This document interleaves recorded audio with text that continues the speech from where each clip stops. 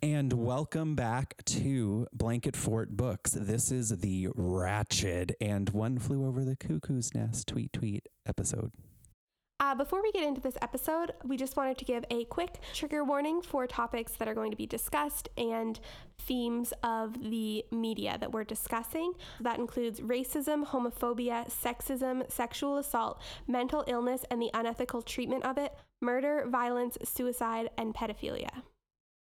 On that note, let's jump in. Oh God, where to begin? Well, naturally, where this started probably with the original novel "One Flew Over the Cuckoo's Nest" by Ken Kesey. Is that how you pronounce it? Kesey, I think. Oh, okay. So, Whitney, give us a rundown of what this book was for those who aren't familiar. Yeah, so I'm going to read the synopsis off the back of the edition that I have. So in this classic novel of the 1960s, Ken Kesey's hero is Randall Patrick McMurphy, a boisterous, brawling, fun-loving rebel who swaggers into the world of a mental hospital and takes over. A lusty, life-affirming fighter, McMurphy rallies the other patients around him by challenging the dictatorship of Nurse Ratched. He promotes gambling in the ward, smuggles in wine and women, and openly defies the rules at every turn. But this defiance, which starts as a sport, soon develops into a grim struggle, an all-out war between two relentless opponents, Nurse Ratched, backed by the full power of authority, and McMurphy, who has only his own indomitable will. What happens when Nurse Ratched uses her ultimate weapon against McMurphy provides the story's shocking climax. Wow, that gave way too much away, but all right. It literally did. That's like the entire thing. That's the first I've heard what was on the back of that book, and wow, okay. First of all, this book is from 1963, so we are not going to be warning about spoilers for the book and movie, because if you haven't watched it by now, it's your own fault. Yeah. Very true. We will warn before spoilers of the TV show Ratched, though, because that is brand new. Mm-hmm. So the things that we had to consume were the book, the original book, the movie adaptation from 1975 starring Jack Nicholson, and the new TV show, the Netflix series Ratched starring Sarah Paulson. We just got to do as much as we could. So to begin, I listened to the abridged audiobook. I only knew it was abridged when I was halfway through. Me and Whitney tried to compare the abridged version. We couldn't really figure out what was different, but I had some flashbacks missing. Yeah, there was an extra 7 hours cut out of Gabe's. However, that was 7 hours of absolutely nothing. So he did not miss much. Yeah, because I was like, did this happen in yours? And she was like, yeah. And then you asked me, like, did this happen in yours? And I'm like, yeah. So. And it was literally the movie with like maybe a few extra dialogue scenes, and that was it. And that's what you said. But anyway, so I read the audiobook, or I listened to the audiobook, the abridged audiobook, and then I watched the film, and then I watched all of Ratched and just finished the last episode like 3 hours ago. Okay. So Rachel, what did you do? So I watched the movie. I didn't actually get a chance to read the book or listen to the book or watch the latest show, which I'm actually really excited about this episode because I really want to compare them. I've always loved the movie. Gabe and I watched it so many years ago. Oh, like when we were too young to understand that film. Way too young. And liked it at that time. Thought it was deep and meaningful. Shocking, but for sure. Exactly. Impactful. So the second time watching it, I took notes. I was very into it. Wanted to kind of see, the powerful parts about it, the things that might stand the test of time. Others, of course, was just the comment on society in general. And then, it being an older movie, some problematic parts as well. A lot of problematic parts. So I'm just interested to see, one, how the adaptation in the film really reflects the story and, maybe some gaps that might have made the movie better, or what they very, maybe intentionally decided to keep out of the movie. So that's what I'm really interested in to see.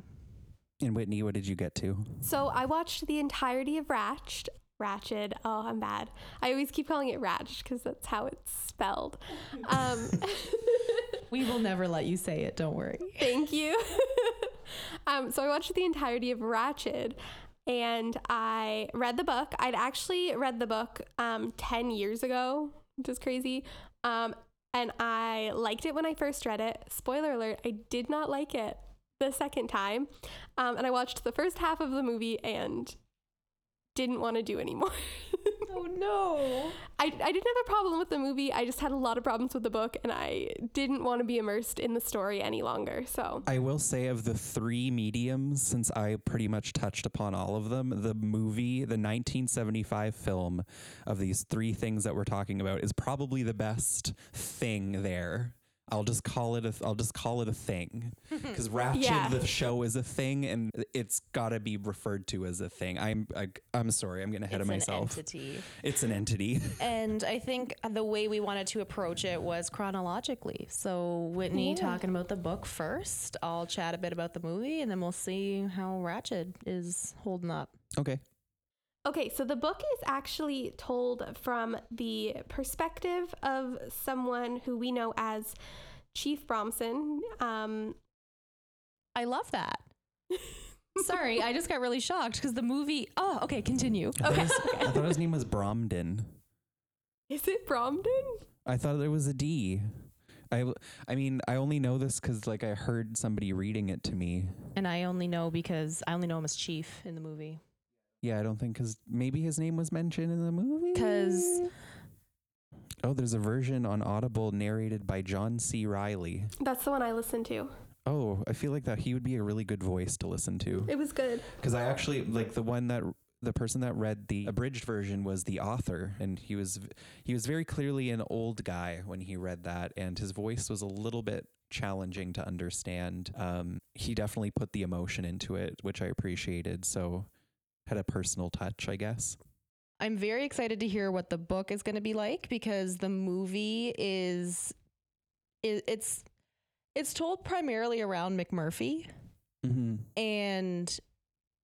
but not only his experience. So I'm intrigued to see how the book takes that on, because it's almost, I don't want to say it's like, it certainly doesn't follow many characters. It is based around him, but it doesn't really delve into too many other people's backstories. Right. Yeah. In my abridged version, it felt like I got even less of the supporting characters actually in the abridged version. So maybe that's where the full length version is different, but it was really, I couldn't like directly compare with what Whitney had listened to, because that would have just been way too specific and tedious. Yeah.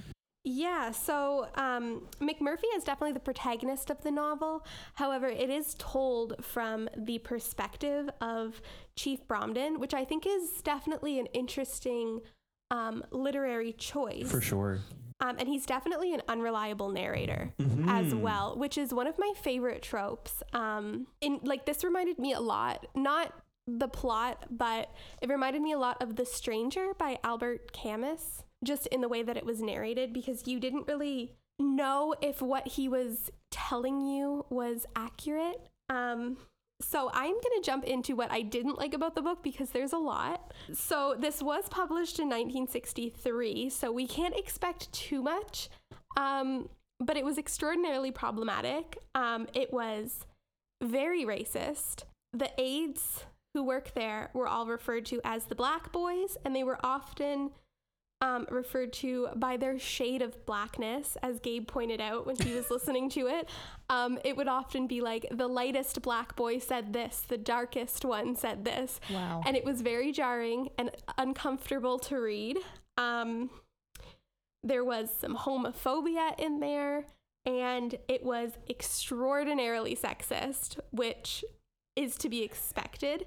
The entire overarching theme of the novel is anti-woman. It's McMurphy definitely cannot accept that a woman is an authority figure. I mean, Nurse Ratched is not a great woman. However, she is portrayed as like extra awful through the eyes of McMurphy. The theme is like very much like women are either bitches or they're whores, as they are delightfully referred to. And I also have to say that McMurphy is the protagonist, and he's the character that we are supposed to be rooting for. against Nurse Ratched. However, he was arrested for statutory rape of a 15-year-old girl, and we learn that kind of right off the bat. And I find it really uncomfortable that he is supposed to be a character that we are rooting for when we know he's done these awful things. And he also, the entire book takes advantage of people who are mentally ill and who are actually supposed to be in the asylum, because he is not. He just wanted to get out of Jail time, right? jail time. Yeah. So he faked insanity, and he kind of tricks them out of their money. He promotes gambling, and it is a bad time when he shows up. Yeah, and as the back of your book describes, he's just a fun-loving guy. Like he's just your average Joe that wants to be treated like a human. And I guess because there is one aspect of it promoting like treating these mentally ill people as actual human beings rather than like we got to get them in and out of this place like ASAP, or we've got to hospital corruption basically impacting these people being treated compassionately. And that I would say the book and the movie does touch upon that, but it doesn't end up being really the ultimate focus, as Nurse Ratched is kind of the representation of that. And in the book, she is kind of unprofessional, but she's not like completely messed up. Like she is just, she makes some bad choices. And I guess that's where we get into kind of the anti-woman narrative of the thing, where it's really like there's this fun-loving guy going in there and just trying to make everybody come on, have some fun, like lighten up everybody. But also like this lighten up for my own personal advantage. I don't really care what you're going through because this is the me show.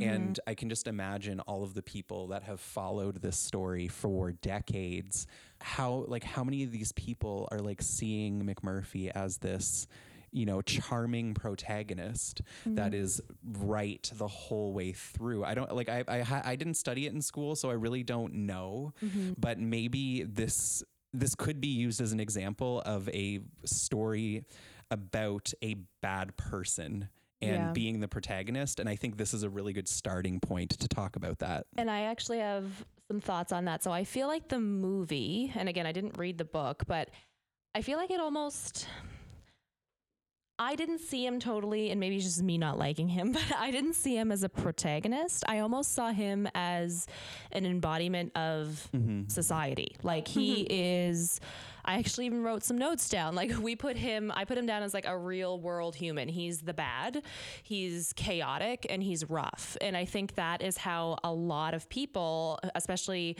people who have never had to deal with their own type of mental illness, view it. It's not that big of a deal. You can still just kind of, I don't know, just it's just not something that he fits into in an asylum situation, right? Like he's not there, like you mentioned, he's there to get out of jail time. So he's not there for the same reasons, but he's like to embody how society would view a lot of these people. Like and that's kind of what I got from that. But like he also brings fun, whether or not it's always good fun. He does at the same time in the movie treat the different people in there like a person. Like when you look at the nursing staff and everything, they're treating them like a patient, and that, they're not as good, they're ill, they need to be babied and all this stuff, which is not the case. And McMurphy gets in there and he actually talks to them. Like he talks to Chief and he talks to the different people and listens to them and understands that you don't have to be micromanaged. And I think that they show a wide variety of people who are very ill, people who are bedridden ill, people who have had lobotomies done, like to the point that you see other people who are actually on there of their own free will, people who go there for help. So he's just kind of the contrast of someone who is not supposed to be there, quote unquote, to kind of just give that juxtaposition, I guess, between all of those, because Nurse Ratched has the same kind of double-sided coin, because she is also the real world response to mental illness, because she is very strict about it. She does not have any leeway when she's dealing with these patients. She is very cold. Like, she's not someone who you would envision as the awesome nurse that comes to comfort you. She's there to give you your meds, play the music she wants to play, because in the volume she wants it to be at. We're not going to watch the baseball game. That's not what we want to do right now. She's very much like, if it ain't broke, don't fix it. Yeah. But like in the worst possible or way. if it is broke, there's nothing you can do like about if no it. one's complaining, Yeah. like if no one's complaining, it's Exactly. fine. That's very much her attitude, especially in the book. Yeah. Yeah, and it's very like Nurse Ratched and the nursing staff definitely treat most of the patients there like they are completely broken. Like there is a large part of the book is like everyone thinks that Chief Bromden is deaf and can't speak. He's never told them that, and he's never really acted that way. They just think he's to quote it, a big dumb Indian who can't speak and can't hear, so they like talk shit around him and don't pay attention to what they say around him. And then McMurphy comes in and treats him like a human, and gets him to speak and open up, and it's like shocking to all the nursing staff and to Nurse Ratched that suddenly this is a human. Yeah, exactly. But another part of Nurse Ratched I found in the movie is that she is structured, which in a lot of situations when you're dealing with people who have different types of, you know, whether it's psychotic events or things like that, they do, you know, structure is beneficial. Like they have and so that part is good, and she is serious about that. She's also a constant for them. She's there as soon as they wake up, and she turns the lights off when she leaves. So she does make herself available to an extent. Like her presence is constant. Yeah. Sorry. No. Before you continue, I just want to say, like, because I knew from the promotional material of the show that there was going to be this show about Nurse Ratched being terrifying and scary and twisted, and I'm like, okay. I don't really remember One Flew Over the Cuckoo's Nest very well. So I watched the film, and I was like, there's nothing wrong with her. She's masterful at de-escalation. She handles everything so perfectly to prevent an outburst. And like, she's literally just doing her job, even though there's like the ill-advised mental health treatments of the time that she's just abiding by. But she's never malicious, but in the book, she kind of is malicious. She stirs the pot. She talks about McMurphy behind his back with the other patients at a meeting. And that, I don't think that happened in the movie. And she's just kind of like there. And I'm like, well, what's wrong with her? What's she doing? Like, she's just doing her job, and McMurphy wants to party, and that's not a good idea. But anyway. Yeah. Sorry. I was just going to say, I don't know how it is in the book, but in the movie, she insists on keeping him. Yeah, she does in the book as well. They were gonna send him to the disturbed unit, but she insisted on keeping him. And also, I don't think she was particularly malicious before McMurphy. I think her issue is that she didn't want to be defied. She had never like experienced that at all, and I think there were definitely some instances of overreaction. She does seem to love the control, but I really didn't. I felt like across the board there wasn't really enough evidence to show that she was like obsessed with the control or relied on it to the point of retaliation, which I don't think, like, maybe did she retaliate at some point in the book, maybe Against McMurphy? Yeah. At the end with the main I'm just like blocking that out. The main inciting incident. Like she won her control. So we did. Oh shit. Okay. Yeah. Okay. So, whoa. Okay. Big time. We did. Damn. Yeah. So we did say that that we weren't going to worry about spoilers when it came to the book and movie. So if you didn't know, at the end of the book and the movie, I assume, right?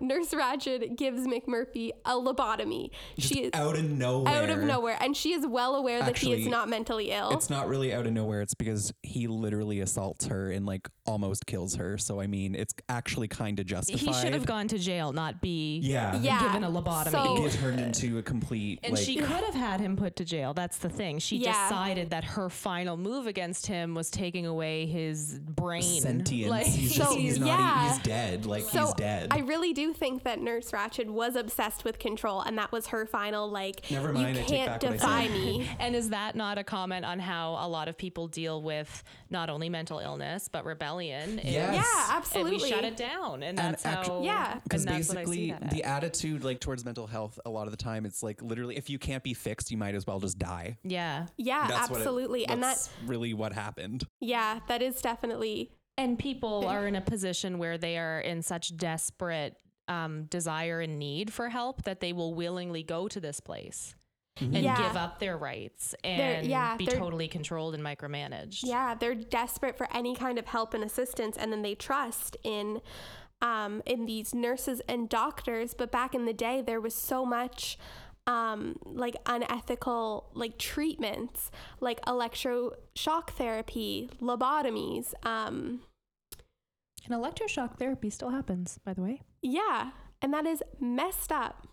Interesting. But I, for some reason, feel like I saw a thing. I don't even know if this was real. This could have been in a work of fiction, so take this as a grain of salt. I saw a thing about electroshock therapy where it was like, it's actually completely chill and causes no pain, and it's actually like beneficial. Yeah, I don't know a Is lot that about true? it. I've heard, yeah, because when I knew somebody who had to get that done. She was in a hospital stay, and she had that and went on a couple weeks, and she would just come back and sleep for a while. And What does it do? I'm not really sure. Like, I don't know if it's supposed to be like resetting things. Like, I don't know what it is, but it's not as intense as we see in the film, where they're strapping them to a table and there's like 6 attendants holding them down, and you don't bite your Yeah. tongue, put the like, it's, I don't think it's quite There's- like that anymore. Yeah, there's a very large issue with consent, because these are human beings, and everything being done to them, the treatments and everything in the show as well, is very unconsensual. It's very like, they're not like, yes, they're there for treatment, but the nurses and doctors take it into their own hands to provide any kind of treatment they think, and then it's Well, because very they're too messed up. crazy to make up their own Oh minds. yeah, of course. They're right? not in their bodies. They're not humans. But that's another thing I kind of wanted to touch base on as far as like the control element. Group therapy is a really big thing that's done in the movie that's discussed. Yeah. And there's one specific part where Billy, who is the youngest on the ward, and they're on his own free will, is starting to talk about the time he first went to go tell the woman he loved that he loved her and that he wants to marry her. And he's excited and happy. And then Nurse Ratched knows the story. And she says, well, you didn't actually go there, did you? And he's getting uncomfortable. He's like, is that not the first time you tried to kill yourself? And all of a sudden he shuts right down, and she's pressing him to talk about this horrible thing in a group full of like, there's a half circle of like 10 people, yeah. 30 people behind him, and he cannot. And then I believe it's Cheswick it was McMurphy, I think, who's like, if he doesn't want to talk about it, Yeah. don't make him talk about it. And she's like, I think we're ready to talk. And she's like fighting McMurphy, but also forcing these people. And that's not help. He's uncomfortable. It's emotional. And of course, as we find out later, he still has an issue with that. And he still is a very suicidal person. And she pushes him and threatens him at one point later in the film when he's gone on. I mean, McMurphy encourages him to sleep with Candy, and they do. But it was his choice. They brought him there to push him. They brought him to the door. They're like, go in. And he decides, yeah, I'm going to do this. And he spends the night with her, comes out smiling ear to ear, like he's so excited. And then Nurse Ratched's like, well, what is your mother going to think of this? And he's like, don't tell my mother. Don't tell my mother. Yeah. And she's like, well, she's going to have to know. And then 5 minutes later, he kills himself. And that was Yeah. her control over him. And I think at that point, you just really see... it stopped being an act of compassion for her and for how our society handles this so long ago. And like literally right after it happens too, like she doesn't show any reaction. She's literally like, everyone go back to what you were just doing. Routine is the best way. Like going back to routine and status quo is the best way to respond to something like this. And I think that is a very good, like that's still how it feels like society can treat mental health these days. Yeah. And I think, especially in the group setting, that was another way for Nurse Ratched to, kind of show McMurphy that she was in control. She was like, these people are going to do what I want them to do immediately, and like prove that nobody can rebel against her. And I think that's kind of what she was trying to do. And at the end as well, when she's like, oh, I'm really good friends with your mother, like I'm going to tell her it's going to come up. Like that was definitely her trying to get the ultimate control. Like she can choose whether people live or die. Like she has that power. Yeah. Scary. Sad. Very, yeah. I loved Billy. Yeah, me too. Kind of looks like Joel Plaskett. He was very cute. Minor detail. The actor did. Yeah. But again, like another loss of control that I think Nurse Ratched has is it's earlier in the film when McMurphy is like begging them to turn the baseball game on. And he's like, let's have a vote. And oh, yeah. They do the vote the first time. Like he's the only one who raised his hand. Then they do it a second time the next day because it's the second game of the World Series. And everyone wanted it. And so everyone in the group, everyone who was at, participating was like, yeah, I want to watch it. And she's like, well, McMurphy, there's 30 other people on the ward. But first of all, they weren't watching TV. Let me just say, I'm on McMurphy's side. And secondly, she's never engaged with them, ever. She's ignored them until it's to her benefit to engage with them. And then finally he does get Chief, who is clearly not deaf, to raise his hand. And she says, well, it's too late now. So then he goes into his fake, like he just starts screaming out scores and play-by-plays of the game, but it's not on. So then everyone just kind of decides they're going to go over and cheer on the game that they're not even watching. The TV's off. He's just getting them all pumped up. Yeah. And she's infuriated. Like she's so mad that he could even enjoy anything when she told him not to. And everyone wants to participate and have a good time. And she's fighting it every bit of the way. Yeah, in the book too, it was so there were 40 people on the ward in total, and 20 of them were what Chief referred to as acutes. So they were people with mental illness who were aware and could speak and watch TV and wanted to participate in activities. And then the other 20 he called chronics, who most of them were unable to speak, unable to move, unable to really do anything. They just kind of stayed in their room all day. And Nurse Ratched wanted there to be 21, so she wanted them to vote. And that's when Chief raised his hand. Also, there was a scene in the book that I don't think it was in the movie, where McMurphy continually punches out the glass of Nurse Ratched's window. It is in the movie. It is in the movie? I don't remember that. Well, that was great. What situation is he doing it for in the book?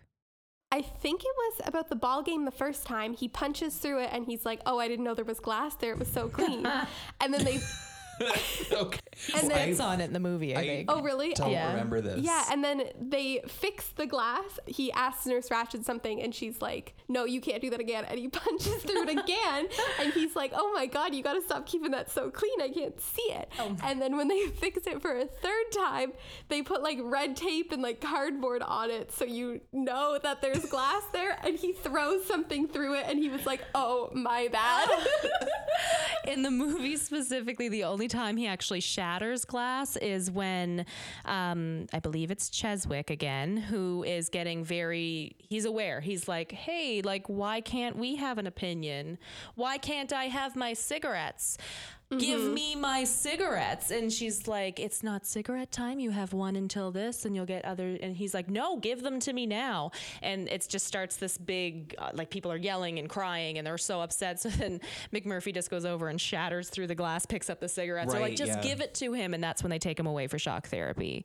Oh my God. Yeah. And for the cigarette thing in the book too, there was an instance where you could tell Nurse Ratched wasn't following proper protocol, because somebody, maybe Cheswick, maybe McMurphy, I don't remember, mentions that they don't have the cigarettes that they paid for, and that they are like monitored how many they can have. And a doctor was standing there and was like, "Excuse me, Nurse Ratched, why are you taking away their cigarettes? Why can't they smoke?" And she was like, and the whole time in the book she was like, "Oh, the doctor thinks that it's good. The doctor thinks you should monitor your smoking and smoke less." But really it was just for control. And that was a moment where they were all like, "Excuse me? Yeah. Who? What?" I do have one totally off topic question though, because I am really intrigued with the fact that Chief is narrating the book. Yeah. He is, I would say he's a prominent character throughout the movie. But definitely not his like perspective though. Not his perspective. And they do mention his heritage quite a bit, but with no real purpose behind it. They just, a lot of the time it's in slurs. Sometimes just, you know, he has his long hair and stuff, so they mention that. But at the very end of the movie, spoiler, after McMurphy has his lobotomy, he realizes that, you know, his friend is gone. There's no quality of life. So he kills McMurphy. He puts the pillow on his head, suffocates him. And then he decides at that point that he's like, I can be free. You know, this is not freedom. So he breaks out and walks off into the distance. Another little note there is all through the movie, it's foggy, and it's supposed to what I understand, resemble a foggy mind, because there's so many illnesses going on and so much cloud and judgment that it's foggy the whole time. And it's not until the end of the movie when you start to see that break off, when he's walking away. And they play his they play some music that would be, you know, more indigenous kind of, I don't know specifically the style, but I really wanted to know what their purpose of having an indigenous person be the freeing part of the movie, like the breaking the mold.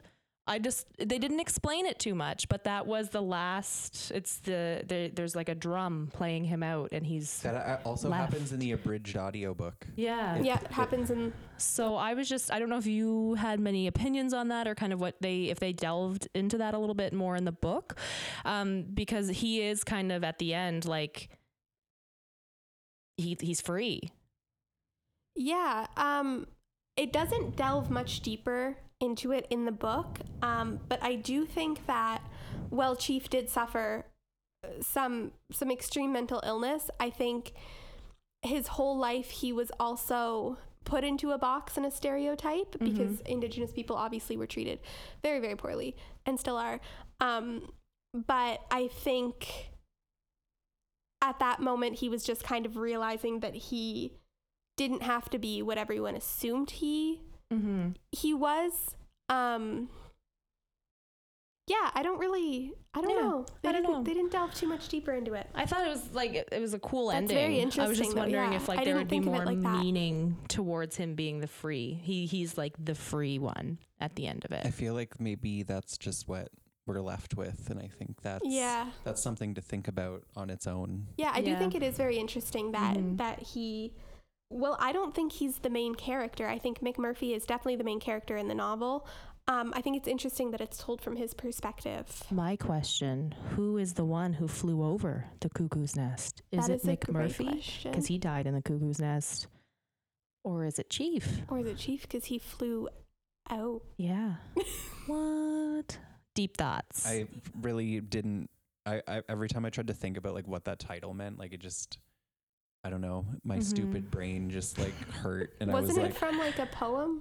I think. It it was like it was the poem was like in the movie and the book. In the book, was it in the movie? I don't know. I don't remember it being in the movie, but okay. Well, it was in the book, but I think I fail to remember. It's totally my bad. It was mentioned, and it probably had meaning. I just didn't get it. I just knew it was there, and I was like, "There's the connection." Yeah. So I'm not the best at that. So we have thoroughly talked about the book and the movie. So why don't we incorporate the TV show into it and kind of I'm excited to hear this. And let's compare. And this is the backstory of Nurse Ratched, if you weren't aware. So they say. Yeah. So off the top, Ratched is a show based on the character from the novel and the movie. However, I would say inspired by the character and premise, and Definitely. not so much actually serving as a direct prequel to the events of that. I mean, like maybe eventually, because I heard it was renewed, which, oh my God, that's terrifying.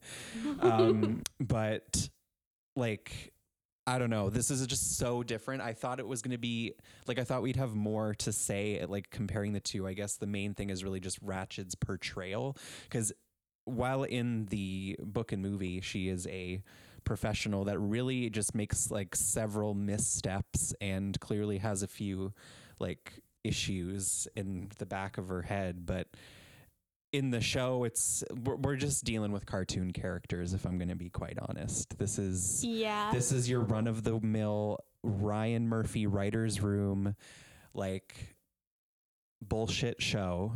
However, there are a lot of redeeming qualities about it, but there's so much wrong here. Nurse Ratched is Sarah Paulson, absolutely wonderful. Maybe she'll win like a primetime Emmy for this performance. I think a lot of the actors in the show were fantastic. Every single one of them was so committed. And the setting and premise, it was so aesthetically pleasing. Every frame was a work of art. It was just beautiful. But the substance and story literally was like so primitive and just frustrating to watch. Like, it's simultaneously a masterpiece of television, but also unwatchable. That's my review. But Whitney, if you want to go.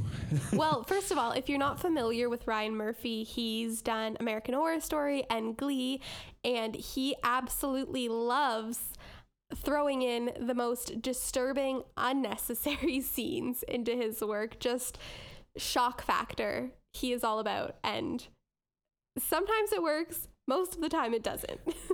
All I know is that I think he directed the first episode, and then he just basically served as a like creator credit / like executive producer. So I don't think he had like a direct hand in it, but goddamn, it shows. Like it's literally like a B-side, like scrapped American Horror Story season that they couldn't do because it was based on previously existing material, and American Horror Story is always supposed to be original. That was the only thing preventing it from fitting right in with that fluctuating in quality anthology series.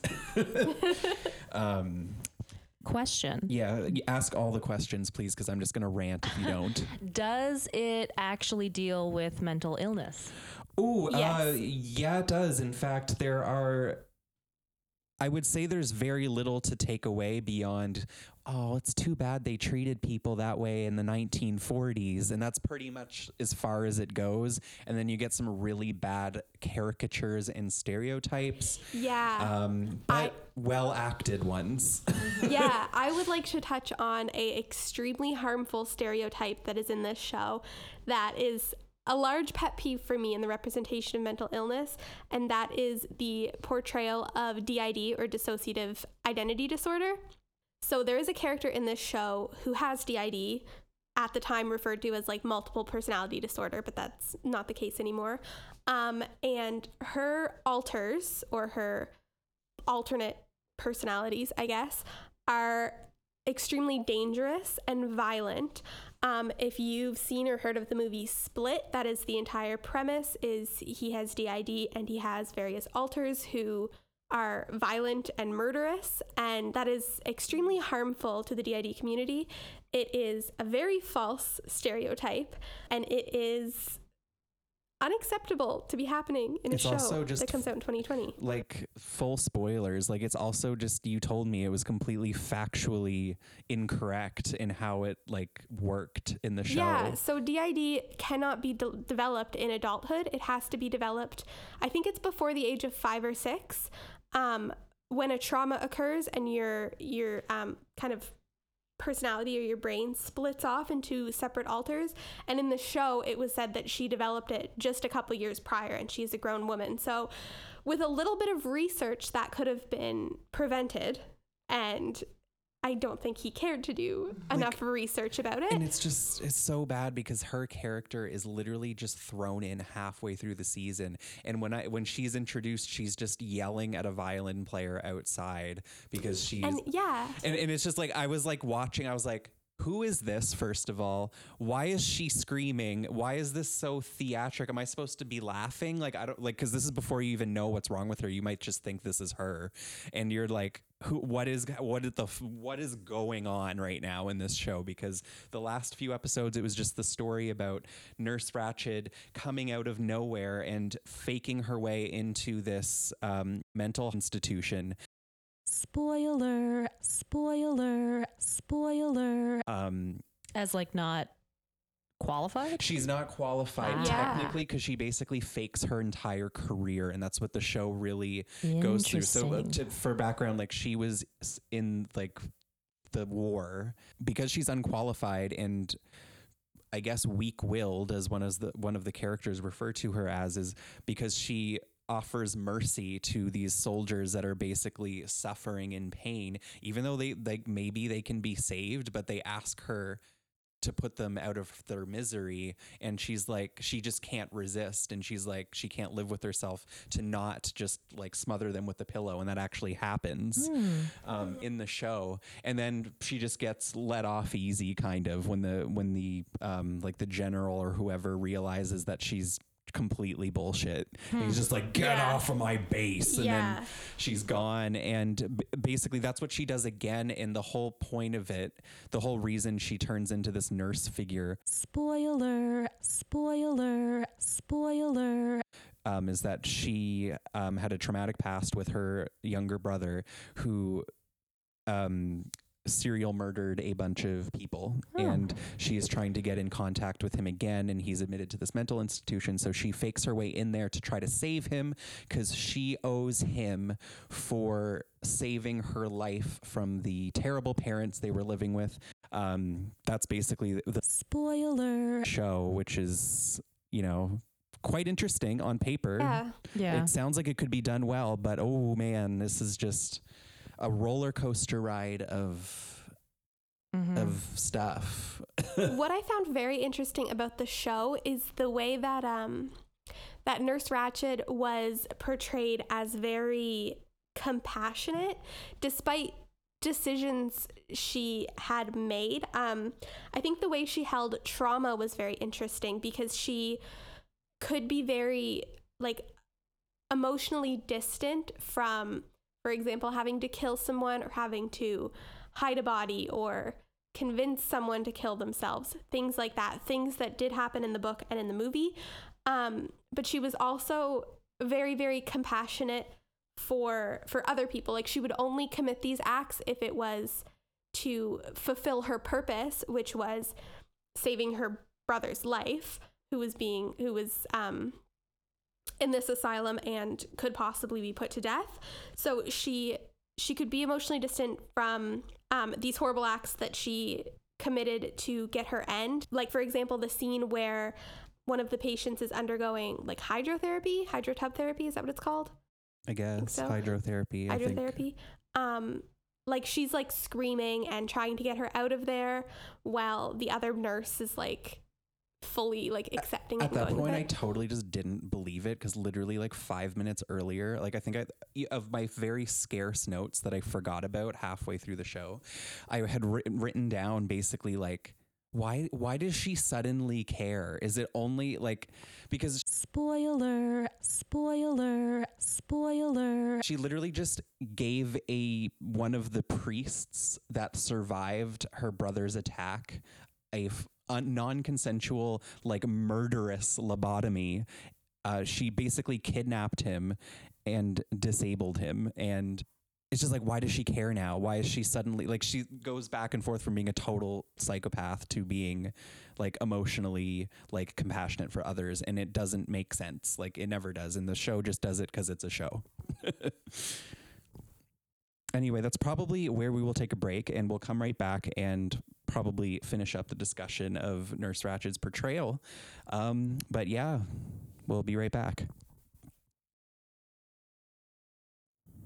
Okay, so we're back from our short break to further discuss the TV show on Netflix, Ratched. So, what shall we talk about from the show next? So I need to bring something up that Gabe has judged me for, and that is that I relate to the character of Dolly, and I fully support. You shouldn't be admitting this publicly. I need to watch this show. I feel like I'm going to get judged, but maybe someone else out there can understand my attraction to Edmund Tollison. And I think Dolly is just so badass. It's just the actors they cast are attractive. Yeah, and but that's not all. Spoiler, spoiler, spoiler. there's no point in their existence, like as a couple. It's literally just as a fun diversion. And I noticed that the promotional poster for Ratched, like that seems to switch from week to week, ends up showing like the two of them kissing. But like, I feel like you always think that way about romantic subplots, and I always love them. They're developmental. Yeah, and they play a huge role in Edmund's character development. What character development? Like, what does it do for him? He's literally the same after. Does it give him a compassionate side? No. Does No, it give it him doesn't. a sexy side? Yes. Okay, However, it important. also shows how devoted Nurse Ratched is to him, but he is not as devoted to her because he was so quick to ditch Ratched's plans and leave with Dolly. And that's all Like, she is. Sure, but does she have to be more? Like, does there have to be some huge point to every single aspect of the It's show? like all the screen time of her on screen was her murdering a chicken before our eyes, which was pretty much just there for shock value. But I Yeah. will say that served more of a purpose than anything else she did, because the fact that Edmund was so like appalled by the thought of killing a chicken when he just like murdered a bunch of people was actually quite eye-opening. And there really wasn't, I mean, there was probably so many easier, more efficient ways that could have been written in there, but I guess they needed to fill 8 episodes with something. But I guess I haven't even mentioned it yet, but I just thought that the two of them together was extremely irritating and insufferable to watch. Does it just show as like a contrast from him and Basic? Yeah, that's what I was going to say, because I think it also shows how Edmund is similar to Nurse Ratched in the same way that she will kill and do evil, malicious things to get her end, and so will Edmund. He killed the priests as revenge. He kills people to get as a means to his end, but he won't be violent and malicious for no reason. Like, he sees that reason in his head. Yeah, and I guess like that same thing could have been applied to Dolly as a character, because it kind of did, because like spoiler, basically where she was in on this whole thing where Ratched was going to let the two of them escape, and Dolly shoots Gwendolyn, when she shoots Gwendolyn on the way out, and she seems so rattled by it, and she's like, can't believe that she shot somebody. But then within an hour, she's playing around with a shotgun, pointing it at like, and I'm talking like an hour, like in like real, like show time, not like watching the show time, but I mean like with like plot time, the fictional plot time. It's literally like an hour later. She's like, "Oh, I'm playing with a gun," and Edmund's like, "Please don't point a gun at me." And she's like, "I'm just playing." Listen, I think that like, goes to prove contrast between her and Edmund, because I think Dolly is genuinely just twisted and messed up, and I think that she would murder for sport, just because. She didn't have to shoot Gwendolyn. She did not. There was no reason to shoot her. I think she just did because she wanted to. I think she's literally just so twisted, and I think it's to show the contrast between her and Edmund, and how Edmund doesn't want to murder a chicken for no reason. I thought she was like, she looked scared when she thought I think that Gwendolyn, was fake. and I don't she was think timid. Like, no, I think she had that like dark twisted underside that Edmund brought out, because why, like, she gave him a hand job between his jail cell bars. Like, she is fucked up. I guess he's like an attractive guy, but listen, he's an attractive guy, but I don't think there was no most reason of for us them would do that. Well, yeah, like, I mean, is it everybody Didn't you just say in that you're like Dolly? Wouldn't you do that? I would, but I don't think I mean, but like, I don't think people who are neurotypical and sane would. like, everybody in the show is just like so ridiculous and makes so many like illogical choices, but just for the sake of moving the plot forward. But that's like so many shows are like that. That's so a many Ryan like Murphy. mediocre bad shows, or like Ryan Murphy bullshit.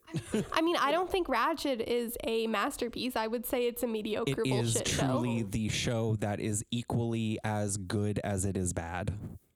Yeah. I think it is the ultimate 5 out of 10 for me. Whitney, what do you have to say? Yeah, I agree with that. I think it was a fun time, but so much of it made me angry. Mm-hmm. So Gabe and I have kind of been discussing it because I finished the show before he had. But we haven't talked about the last episode at all because he just finished it. Oh, right. But I had hinted that there was something that happened in the very last episode. Spoiler. That made me you so mad. angry. Can you guess what it is? There was so much shit that happened in that episode. One that thing could have in made you mad. particular that was so stupid and so awful. Oh, can I try to guess what it Yeah, was? absolutely. Well, actually, is it obvious? Because I feel like it might be obvious. It's pretty obvious. Like, it's a big thing that did not need to happen. Okay, I'm just trying to remember like what was in that episode only. Like, when does this happen? I'm like 95% sure it's in the last episode. It could be in the No, second last one. I think we're thinking about the same thing. I'm just trying to remember how it occurs. Just say it. It doesn't. Is it after it flashes forward to 1950, or is it before? Wait, it is before. Before, yeah. Because guess who back? Who? After a brief absence, your very fave Charlotte returns. I mean, yes, that makes me angry, but that's not the thing. And then she kills people. She shoots Huck. That's what made me angry. Yes. That is what made me so fucking angry. That was the last straw. I literally rolled my eyes so hard. Oh my I was God. hoping that wouldn't happen. I just knew though when she was putting a gun out, I'm like, in this kind of show, if somebody's holding a gun, someone's gonna die. Huck was the sweetest little angel baby, and he did not deserve to die. Like, he was literally the most pure character in that entire show, and he was so sweet and was so nice to Nurse Ratched and just a beautiful, amazing boy, and he was murdered, and I'm so upset. I've seen enough mediocre American Horror Story to know that all of these shocking character deaths are literally just like checking off boxes or like severing, like literally like the stunning intro shows where she's like severing the thread with the scissors. That's literally what the writers in this show have to do in order to like wipe the slate clean to start a season 2, because they can't have all these loose ends. So literally what do? Just fucking kill them, because there's no other reason for them to be there. Know. They've served their purpose. I mean, Dolly didn't serve her purpose. You would agree I that would she agree. was underexplored. Yeah. And she just like did some stupid stuff and got shot, and I was expected to, I don't like the show does a lot of that where it kills somebody and I'm like, is this supposed to be satisfying? It's just gross most of the time. I know. I really wanted more of Dolly's backstory. I wanted to know why she was so twisted and why she liked Edmund so much. I feel like there was really something there that we didn't get to see. But I just... Like, who watches this and doesn't get angry? Yeah, so much made me angry. Charlotte's entire character made me angry. 99% of the deaths were stupid, and I am mourning The for Huck. Lenore subplot. I just got to take a second for that. Oh my God. Why? Literally why? Yeah, like by the last 2 episodes, like Dr. Hanover getting killed by Ratched, it served no purpose except for Nurse Bucket and Nurse Ratched to take over the place, I guess. But when the final episode flash forwards to 1950, I'm like, wait, really?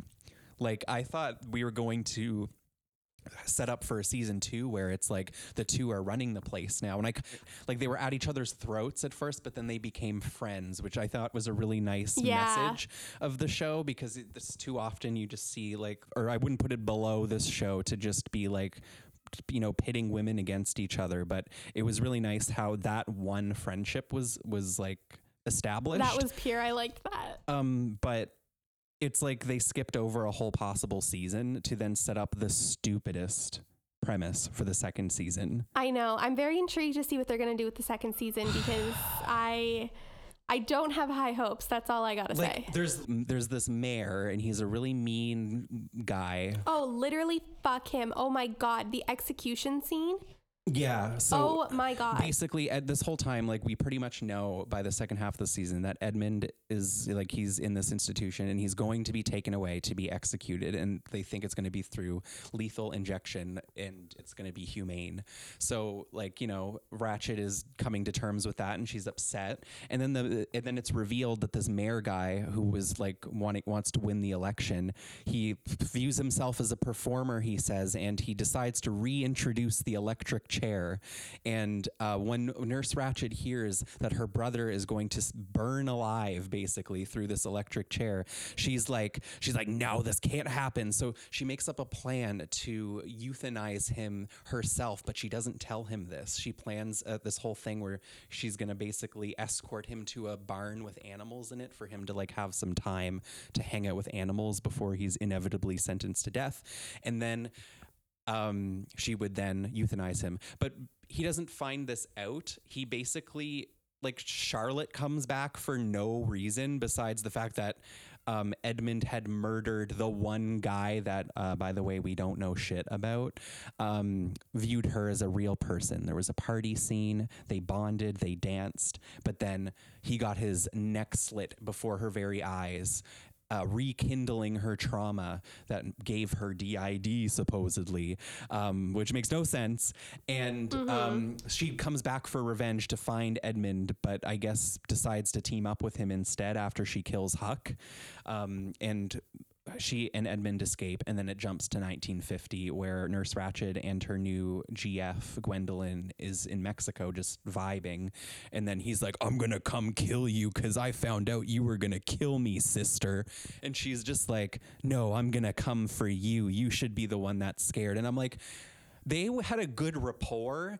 And like, why would he be mad for, like, why is he mad that Ratched wanted to kill him humanely than the inevitable suffering of the electric chair? Like, why? Like, he was told that and he doesn't give a shit. He just hates his sister suddenly. And I'm like, is this really going to be what season 2 is about? That probably will be wiped clean by like episode 2 of season 2 because stuff happens. Because they need more disturbing, messed up shock factor. Like, all the characters are dead, like pretty much all of them. But there was an absolutely visually beautiful ending when they left that gas station, and then it showed the silhouette of Ratched's face looking concerned as you saw her brother drive into the horizon with his newfound buddies. And I'm like, this is the stupidest premise I've ever seen, but man, it looks pretty. Yeah, you can't argue that show is beautiful. Like, I made notes about like the color choices of like, there's times where the lighting just completely changes to like red or like green or blue when something like hard hitting happens, or it's almost like the show is stylized like a dream sequence sometimes, and it's just so hypnotizing to watch, and the set design is so good. It's just, you can't watch this show. Like, you can't. You just have to look at it. And that's why I think it looks so good, and the acting is so good that gives it a 5 out of 10. But yeah. Everything else, literally everything, I hate. It's bad. Yeah, I think that is a good place to close off this discussion with the too long, didn't read, beautiful show, shitty plot. Yep. Masterpiece, but unwatchable. Yeah. Yeah. So I'm going to watch it. Yeah. Do it. You'll be hooked. It will hook you. Yeah. But it's worth looking at. Everybody should look at it if you can stomach every gross ass thing that happens in it. Yeah. If you guys have any questions or any other topics you want us to address on this like book, movie, and TV show, let us know, because we can always revisit it in a different episode. And if anyone has any ideas for another trifecta of analyzation, absolutely certainly send it our way. Yeah, because I think this was really fun to analyze the 3 pieces of media against each other. But now we are going to move on to the segment where I ask Rachel and Gabe a question that they have not heard before this moment. Yeah, I'm kind of excited. It does relate to the topic. Oh, God. And I personally don't have an answer for this, so I think it's a tough one. Okay. All right. So if you were wrongfully put into an asylum, how would you convince them that you're actually sane and not just pretending to be? Okay, so that is like number 1 fear. Yeah, that's terrifying. I've never thought about it it's this absolutely before, to be quite terrifying. honest. I've thought about that as anyway. I don't know, honestly, because there's what do you do? I don't know. Like, I mean, I would try to think that if someone actually were to analyze me and study me, that they would find that although I have many a flaw and have many a issue, that I am somewhat stable. I would hope that I'd be able to pass a couple tests. I would be civil. Unless they took my cigarettes away, just like in the movie, I might punch a glass out. But yeah, no, that's terrifying. I don't know what I'd cry a lot. Yeah, I think like there'd be no way, because I feel like it would just be inevitable, continuous. Like if somebody sent me there because they wanted me there as like an act of revenge or something, I'm sure this whole plot would be set up to just continuously gaslight me to the point of insanity anyway. And there'd be no coming out of that. I would probably be put through things that would probably just be my death, to be quite honest. Yeah, I'm kind of gonna ditto that. Yeah. I just don't see it going too well. I mean, I would be like lie detector test, brain scan, like. Oh, it's like that. It's like that movie Changeling. Remember? Oh my gosh. Where that literally happens. Gaslight the movie. Yeah, like she just gets sent to the asylum because she's given the wrong son back. And nobody believes her, even though she knows her son. Yeah, and they're just like, you're a woman, so you don't know what your son looks like because you're emotional. It's been long. Oh my He's gosh. been missing long enough that he looks different, but then it's actually not her son. Yeah, spoiler alert for that movie. We didn't warn you. That was no warning, and I've never seen that. I mean, like that happened. Like that's from the beginning that it's not her child. Like that's in like the opening scene. Not a spoiler. That movie, actually, you know what? That movie takes place in like the 30s or 40s. Very similar vibe to Ratched. Also stylishly similar. Yeah, absolutely. If you like 40s vibes, you'll love Ratched, and you'll also love Changeling. Would recommend. Mm-hmm. Also, side note, because I just remembered this, if you like the gay plot and the era of Ratched, Carol. Oh, yes, that is great movie. the vibe. That movie is 10 out of 10. It's the exact vibe. Yeah, I would argue that Ratched visually, like, completely blows both of those things out of the water, but like in every other aspect, Changeling and Carol, but like Carol especially, such a good movie. Oh my gosh, so good. Yeah, that's based on a book. We could read it. Yeah, I own it. We can all read it at the same time, side by side, holding hands, the same book, turning pages at the same time. Yes, yeah, we can think about that. Love it. So yeah, I think that concludes our long ass episode. Love it. No, don't forget that if you'd like to follow us on any social media platforms, I am Abrams Records on Twitter and Instagram. And I am Wit and Wisdom on YouTube, where you're probably watching this video. And I am Wit and Wisdoms with an S on Twitter. Just to confuse you a bit. Yeah. And once again, my name is Gabe, and you can follow me on Twitter at the handle BoredSeed. And you can follow the official Twitter for this podcast at Blanket Fort Book. Thank you so much for listening. Thank you. Be